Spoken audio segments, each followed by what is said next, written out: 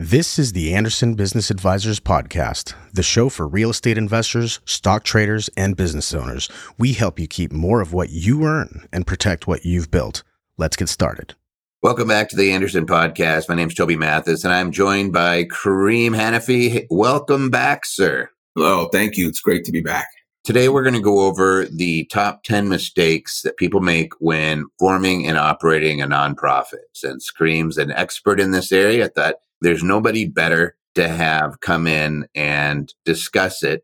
So in just in a few lines, what is your background in the nonprofit world? People should know, and they might remember that you're an attorney, but what gives you specific credibility here? Well, I've been working in this area for over 20 years, and I did start at the IRS. I was in the tax exempt and the government entities division, where we basically just reviewed applications for exemption, the 1023 applications for organizations that want to become a 501c3. So I'd reviewed hundreds and hundreds of different types of applications, public charities and private foundations. So I've seen everything. I believe I have, and not only within the IRS, but in private practice as well. I've been in private practice for over 15 years now. And again, working with clients to set up these nonprofit organizations, to set up these 501c3s and apply for exemption. So I feel like I've seen almost everything you can imagine because I've looked and probably reviewed and prepared over 1,000 applications up to this point easily. Wow. So you have a little bit of experience in that area. You came from the IRS and you've seen a ton of mistakes probably made. So let's dive into them. So we wanted to go over 10. We're going to go over top 10 mistakes, not in any particular order, right? We're just going to go through these. Yeah. No. All right. So let's go through them. What do you think is number one? Well, the first one is, and this is something that I'd seen quite often when I was at the IRS, is the improper structure from the very start. So many organizations think, and I've seen this, it's unbelievable, but for-profit corporation has been a common thing that we had seen. Instead of what you should do is set it up as a nonprofit corporation. You have other options, but without a doubt, the simplest is a nonprofit corporation. But instead, we've seen organizations set up as a for-profit. We've seen as a B Corp, which is, basically a for-profit that's certified as a nonprofit. We've seen it also as LLCs. Even though it's very popular in the for-profit area, it's not as popular within the nonprofit area, and even trusts. And, of course, the for-profit and the B Corps, those are not permissible, not allowed. And then within as an LLC, those cause some delays for the application process. So without a doubt, the easiest is just set it up as a nonprofit corporation. You get all the benefits and you get the protections, and as long as you fill out you prepare the articles of incorporation correctly and submit it, then it will be approved and it's not going to be delayed like it would with these other entities. And that's in a particular state, right? Like when we're talking about filing a nonprofit corporation, we're talking very state specific. Yes. It's not a federal filing. And then there's magic language you have to include in those, right? Yeah. And that's the second mistake is the articles of incorporation. You're completing it according to the state requirements. So, and I can give you an example. If you go to a state like Florida, so you're going to complete it according to the requirements for the state, but it may not be according to the IRS's requirements. So if you apply at Florida, articles of incorporation, they have a template there. You're going to set it up as a nonprofit corporation. You fill out the form. You fill out everything that it's required, that it's asking you to do, from the name of the organization, the address, the officers, the charitable purpose, and then a registered agent. And you include all of that and you submit it. Well, the Florida Secretary of State will approve it. But the problem is that even though it's going to follow the state requirements, that doesn't follow the IRS requirements. Specifically, the IRS wants some additional language in there. They want you to include at a minimum the dissolution clause, which states that if the nonprofit ever dissolves, the assets of this nonprofit must go to another 501c3 organization. Because if you don't include it, then it means that the nonprofit could take these taxpayer dollars and give it to the officers and directors. And the IRS does not want that. And I can tell you when I worked at the IRS, how many times we had seen the articles of incorporation that were deficient because it didn't include the dissolution clause. And they would always tell us, it was approved at the state level, and which is a valid point, but that's only necessary to help you set you up as a nonprofit. That's a state term. If you want to be a 501c3, you have to include the dissolution clause. So in a state like Florida, it can take 5 weeks to get the articles of incorporation approved. But to revise the Articles of Incorporation, to add that dissolution clause, it can take up to 12 weeks. So imagine 5 weeks plus 12 weeks plus another 6 months that it takes for the processing times with the IRS. You're looking at up to a year that your organization's 501c3 application can get approved. It can take up to a year simply because you didn't include the dissolution clause within the Articles of Incorporation. So it is extremely important that you get it right the first time to avoid any delays. So there's magic language in the Articles of Incorporation. You got to make sure that you're setting it up right. There's probably there's variations with all the states, right? Depending on how many directors you can have, what they can and cannot do, where you should set it up, all that fun stuff. But then you also have to worry that the feds say, it's not all just 501c3s out there, right? You have business organizations, fraternal organizations, you have black lung societies, right? Like there's all these different types of nonprofits. What are there? 29 of them, or how many are there? Yeah, there's 29. Yeah. 29 different flavors. And so if you're going to be a 501c3, one of those flavors that's going to receive charitable donations, then you got to have that special language in there. Let's talk about special language. What's number 3? The third most common mistake is describing your activities as being charitable. A lot of times when we've seen the application, again, whether it's with the IRS or in private practice, a lot of times the organizations, they're describing it like it's an investor letter. You're describing it as if it's profitable, how you can get a return on your investment sort of thing in the approach, rather than describing it as to why the activities are charitable. And that's what's the important thing. It's not about a for-profit motive, even though you can operate, with a for-profit, or you can be profitable, which is perfectly fine, but you have to explain exactly why the activities are charitable. Always tell a story. Give the background. For example, we see a housing shortage, underbuilt by 7 million up to this point, and you see that there are low income families who are getting priced out of this area of being able to afford a house. So perhaps your nonprofit wants to provide affordable housing for low income families. So you see that there's a problem, that there's the shortage. You see that there's basically the prices keep going up. The nonprofit wants to come in, will make housing available to low-income families who otherwise cannot find housing. Maybe they cannot afford it either, so you're working with them to provide the housing. Or perhaps it's medical costs as another example. You can't afford medical insurance, or you can't afford to pay for your medical bills. The nonprofit sees the need there, and you're going to help to cover these costs. Or for students, providing scholarships for students who can't afford an education as well. So you see, this is where the problems are. This is where the needs are. And the nonprofit has the solution. This is what they're going to do to fix it. They're helping a charitable class, and organizations just don't do a good job of explaining how they are serving a charitable purpose and serving and benefiting that charitable class. They don't do enough of that. And instead, they like to explain their backgrounds, and what they're doing, their affiliations that they may have with other organizations, but again, not focusing on what the charitable activities are. Okay. So we have the first 3. Improper structure, screwing up the Articles of Incorporation, not putting in the magic language, and then they're not describing their activities right. Let's dive into number 4.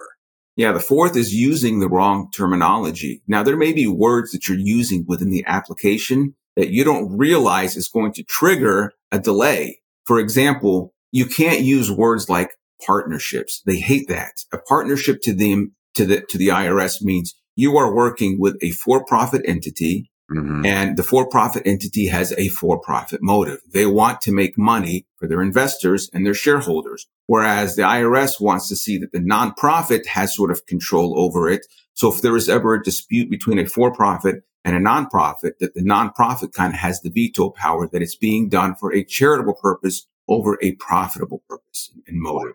Are there other terms that you see too that cause this delay? Yes, the term advocacy. So advocacy can mean 10 different things, but to the IRS, advocacy means either you're working with candidates that are running for office, whether you are supporting or opposing a candidate that's running for office, which is completely prohibited, or you're doing advocacy, which means that you are working with congressional members to pass a bill, perhaps, or maybe you're opposing and want to veto a bill or a law that's going to be passed within Congress as well. And this is considered to be advocacy. And you are limited to how much you can do in terms of these types of activities. You can only do an insubstantial amount, which is a low amount. So when they see the word advocacy, they're assuming that you are doing these types of activities, which can be prohibited altogether, or you're limited by what you can do. Mm-hmm. And then finally, another example, which is an interesting one, is financial literacy. This is a term that the IRS looks at, and they think of credit counseling. And credit counseling is one that is under heavy scrutiny by the IRS, and it has been for almost 20 years at this point, because they realize that with credit counseling organizations and agencies, a lot of times they collect the fees up front without doing anything to benefit and help the individuals who are having issues with their credit or with their finances. So, financial literacy is actually a question that's asked in the application. In many organizations, if you check yes on that, then it's going to get a delay, because they're going to follow up with you about wanting to know whether or not you are a credit counseling organization. So what would you do instead? If you had somebody who's like, all right, financial literacy, but would you just say education? Yeah, exactly. And, you can mention that you are, educating them. And rather than even if you want to use financial literacy, you can, but rather than doing that, another option is you can also describe the activities of what you're doing. Perhaps you're going to describe them about investing in the market, investing in real estate, how to repair your credit scores, how to invest into your 401k. So you can always describe the types of activities that you're doing without actually using the term financial literacy. So through no fault of your own, you might say something as you understand it as financial literacy, and you don't realize it's a buzzword for the IRS. Like anytime somebody says that, they do you a deep dive, and it's going to delay you 6 months. Yeah. So if somebody knows what they're doing, who deals with this stuff, says, yeah, here's the words we never use. So make sure that you don't use one of those words. How about this? Make sure you use somebody who knows what they're doing. Absolutely. Let's go to number 5. What's number 5? Number 5 is the improper classification. So as a 501c3, you're either a public charity or you're a private foundation. Both of them, you're going to get the tax benefits. But it's also a good idea to get an understanding, because it's not one size fits all. It's going to depend on what you want and what your objectives are. If number 1, your objective is tax deductibility, you want to get the deductions for your charitable contributions. Well, if you donate appreciated assets, for example, and let's say it's worth $25,000, that's how much you paid, and now it's worth $250,000. Well, within a private foundation, you can only deduct your cost, which is $25,000. But within a public charity, you can deduct up to $250,000, the fair market value of that appreciated asset, without having to pay taxes on it. So you get a more favorable deduction. So it depends on what type of assets you want to contribute into the nonprofit. Number 1. Number 2, if you're going to operate internationally, well, it's going to be more difficult doing it with a private foundation versus a public charity. And then if you're applying for grants as well, it's going to be almost impossible to receive grants if you are a private foundation, especially if it's a private foundation that is the funder, because they have to give out to other 501c3 public charities. They can't give it to other private foundations. What's an easy way to understand the difference between a public charity and a private foundation? Well, I mean, it really is a classification, number 1, on the application. On the 1023 application, it asks, how do you want to be classified? Are you a public charity or private foundation? And many people assume that the private foundation is because of the fact that it's funded by one individual. It's also funded and it's operated and controlled possibly by one family. This is the common characteristics of what you see with a private foundation. However, you can have something like that within a public charity as well, is that you can have these characteristics within it initially, but you have to be able to receive public funding and public support. So you need to be receiving donations from the public, whether it's from individuals, whether it's from other nonprofit organizations, private foundations, or government grants as well. So you need to be receiving that sort of funding within a public charity, whereas the private foundations typically don't receive that type of funding. It's usually set up by the founder with an initial amount that's being put in, and it's able to sustain the operations of that private foundation for a number of years. What if you have a charity that I think you mentioned, housing and things like that, and you're doing low income housing? Yeah. What if you throw some houses in there and then it's producing income? Does that help at all or no? Absolutely, it does, especially for a public charity. And the reason why is because if you receive funding for Section 8 housing, for example, if you receive it from HUD, these are treated as government grants and not donations. And government grants work more favorably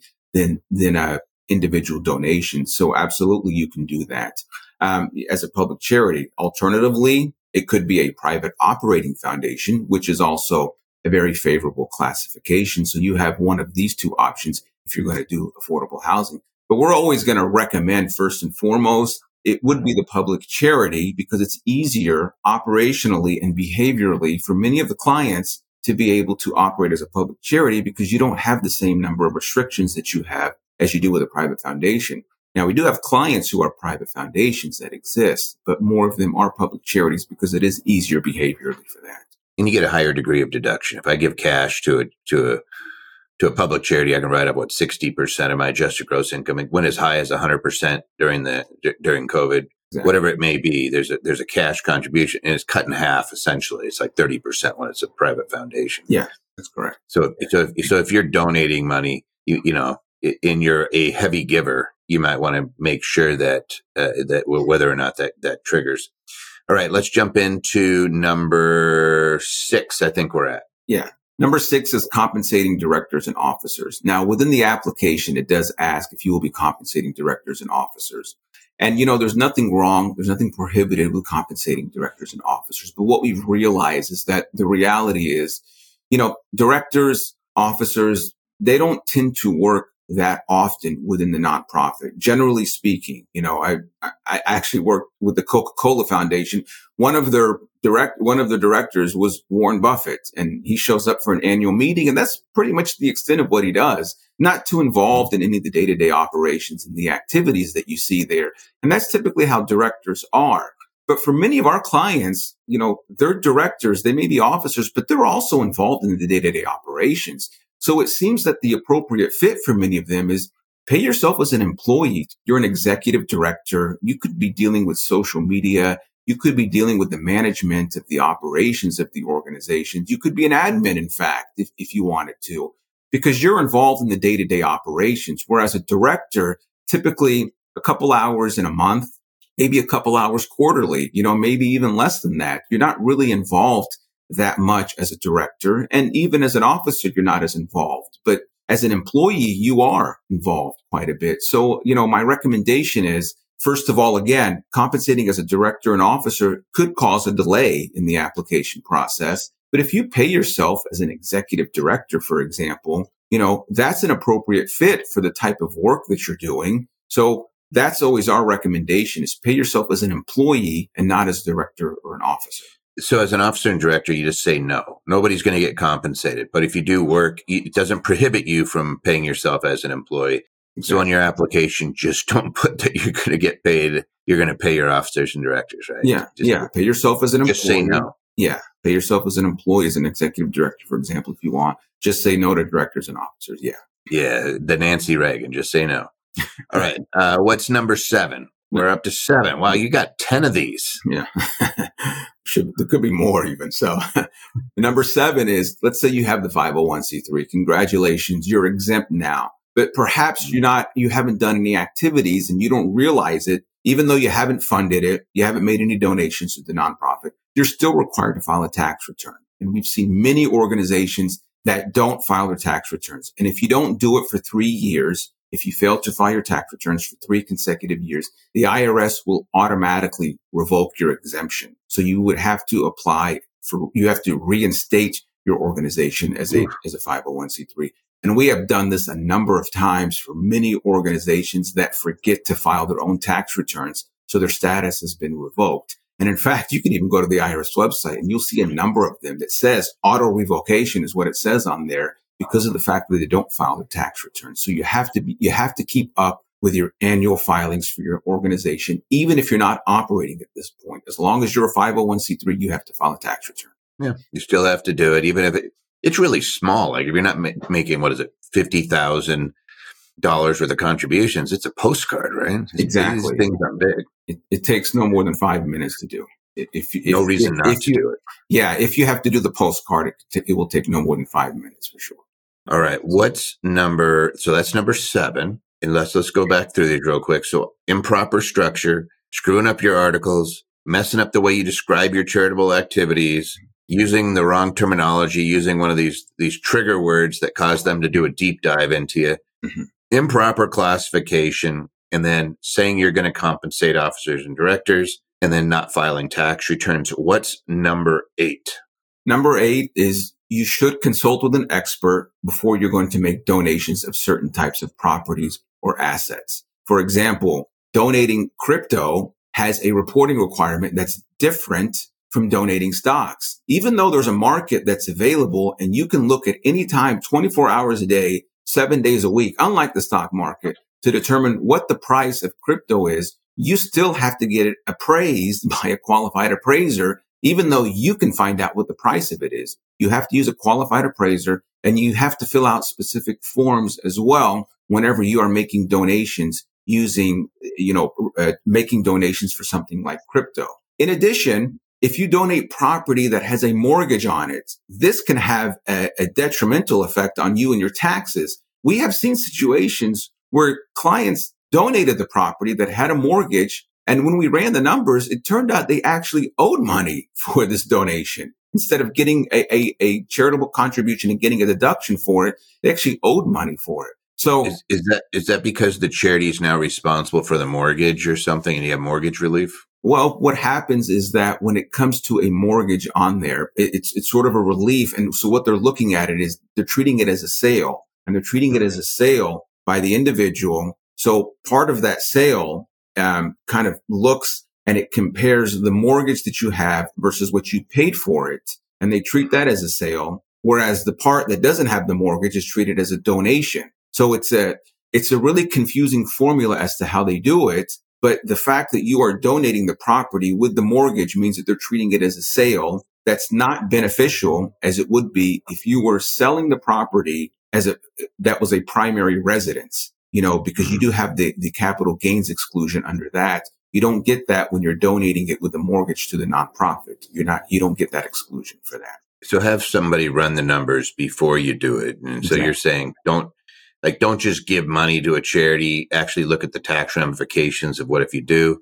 There's everything from carry forwards, like, hey, sometimes people give an asset that's a higher percentage of their income than they're allowed to deduct, and they don't know what happens. You carry that forward for 5 years, things like that. You just want to talk to somebody who knows the rules. Yeah, it is a good idea because, we can tell you what the deductions are. We've said 30% of your adjusted gross income for non-cash and 60% for cash, but it's always good to run the numbers to see how it's going to work in your favor, because for the 30% of your adjusted gross income, as you'd see for the non-cash contributions, you may see that you're not going to be able to get that full benefit in the first year. It may have to be carried forward over the next 5 years. So it's always a good idea to speak with someone before doing that.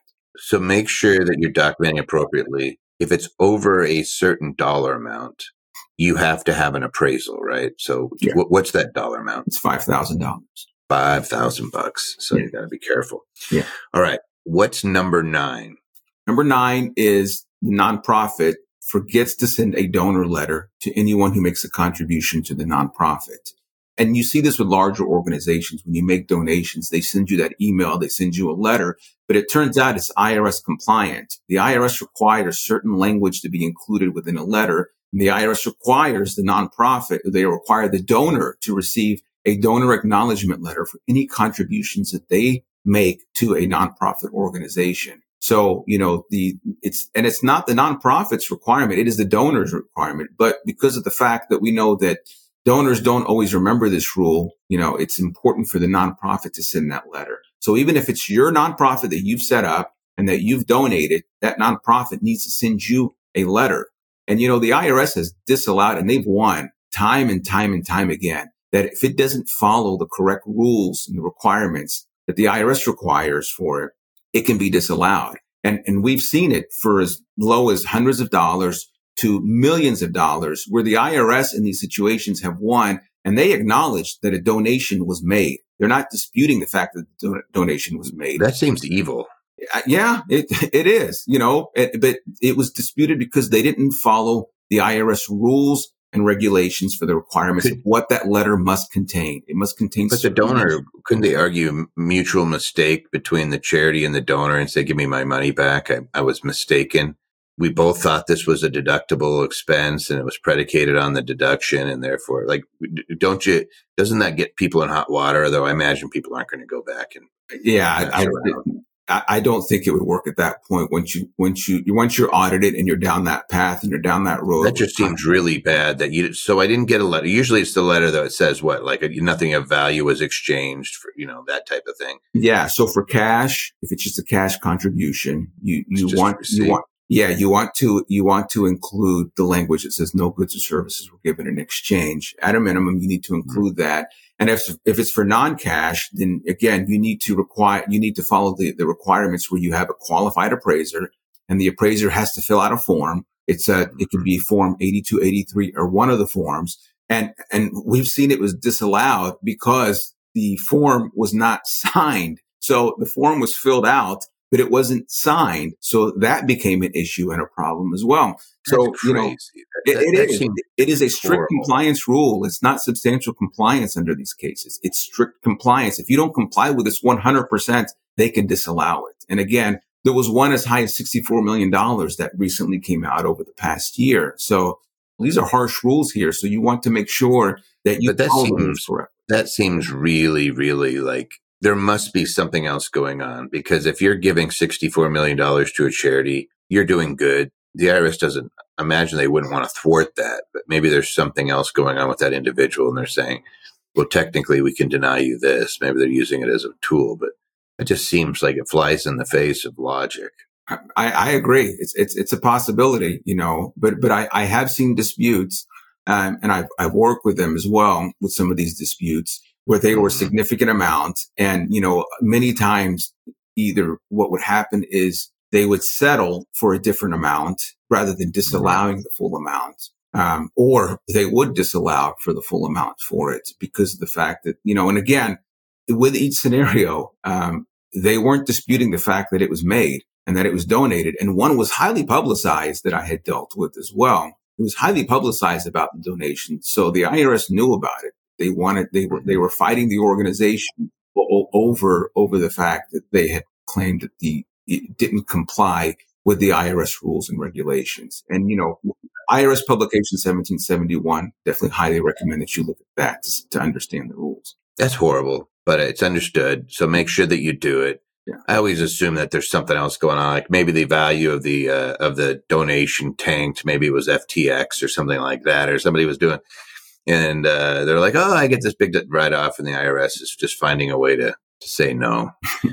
What's the last one? I think that was number 9. So we should be at number 10. Yeah. Number 10 is asset protection.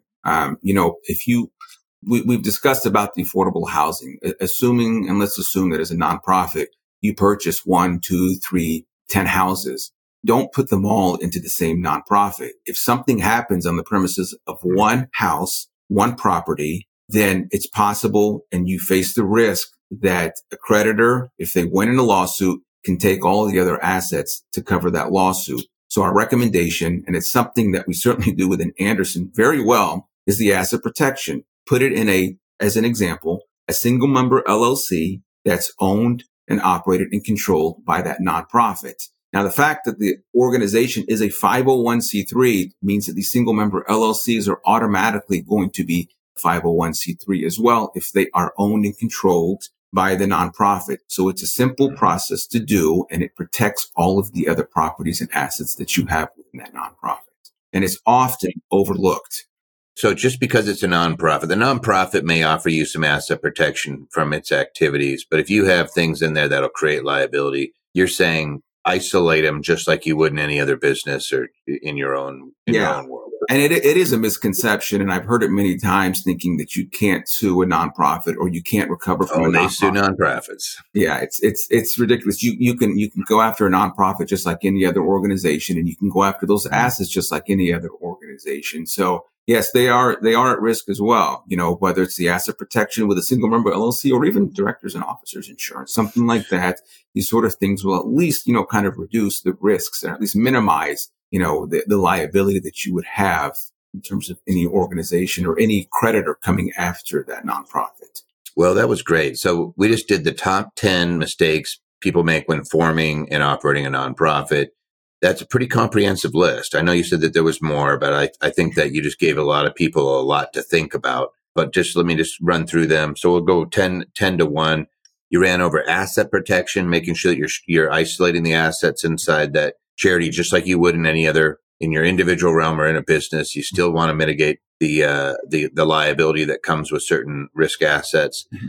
Sometimes the charity doesn't send out a donor letter and it disallows the deduction. So make sure that you get that donor letter. Sometimes somebody did not consult with their expert or with their professional before donating assets. And for whatever reasons, they didn't follow the rules with regards to getting an appraisal or whatnot, and could cause you to lose the donation, or there's a tax consequence to the donation, like when you have a mortgage. Number 7 was, hey, you forgot to file your tax returns, or you didn't file tax returns on your charity. And as a result, it was administratively dissolved by the IRS. I mean, I guess the state would still be going on, but the IRS terminates its tax exempt status, which could be pretty rude awakening there. Number 6 is don't put in that you're going to compensate your officers and directors unless you absolutely have to, because that's a big red flag for the IRS. Number 5 was, hey, you improperly classified the type of charity, and it's going to cause you delay that is unneeded. And then number 4 is you use the wrong terminology. And this was the one I said was buzzwords. You're using buzzwords that are going to cause the IRS to dig into you and to delay the whole process. Number 3 was, hey, you got to make sure that you're describing your activities as being charitable. This is not a business plan for a for-profit or for angel investors. This is, hey, this is why what we're doing is for the public good, so the IRS approves you. Number 2 is articles of incorporation. Use a professional, because there's magic language that you have to put into those articles. The state doesn't require it, but the IRS does. You will not get your exemption unless you have this magic language in there. So make sure you have the magic language in the articles of incorporation. And number 1 was the improper structure from the start. People don't realize that just because it's a federal exemption that they skip past what you do with the state, or they do something really simple like, hey, I set up an LLC with the state. And as a result, it caused you all sorts of problems and delays trying to get your exemption. That there is a way to do this the right way that the IRS is used to. And that is to use a corporation, a nonprofit corporation. Don't use a for-profit corporation, but that's number 1. So that was 10. Did I miss any? No, that's 10. We nailed it. Yeah.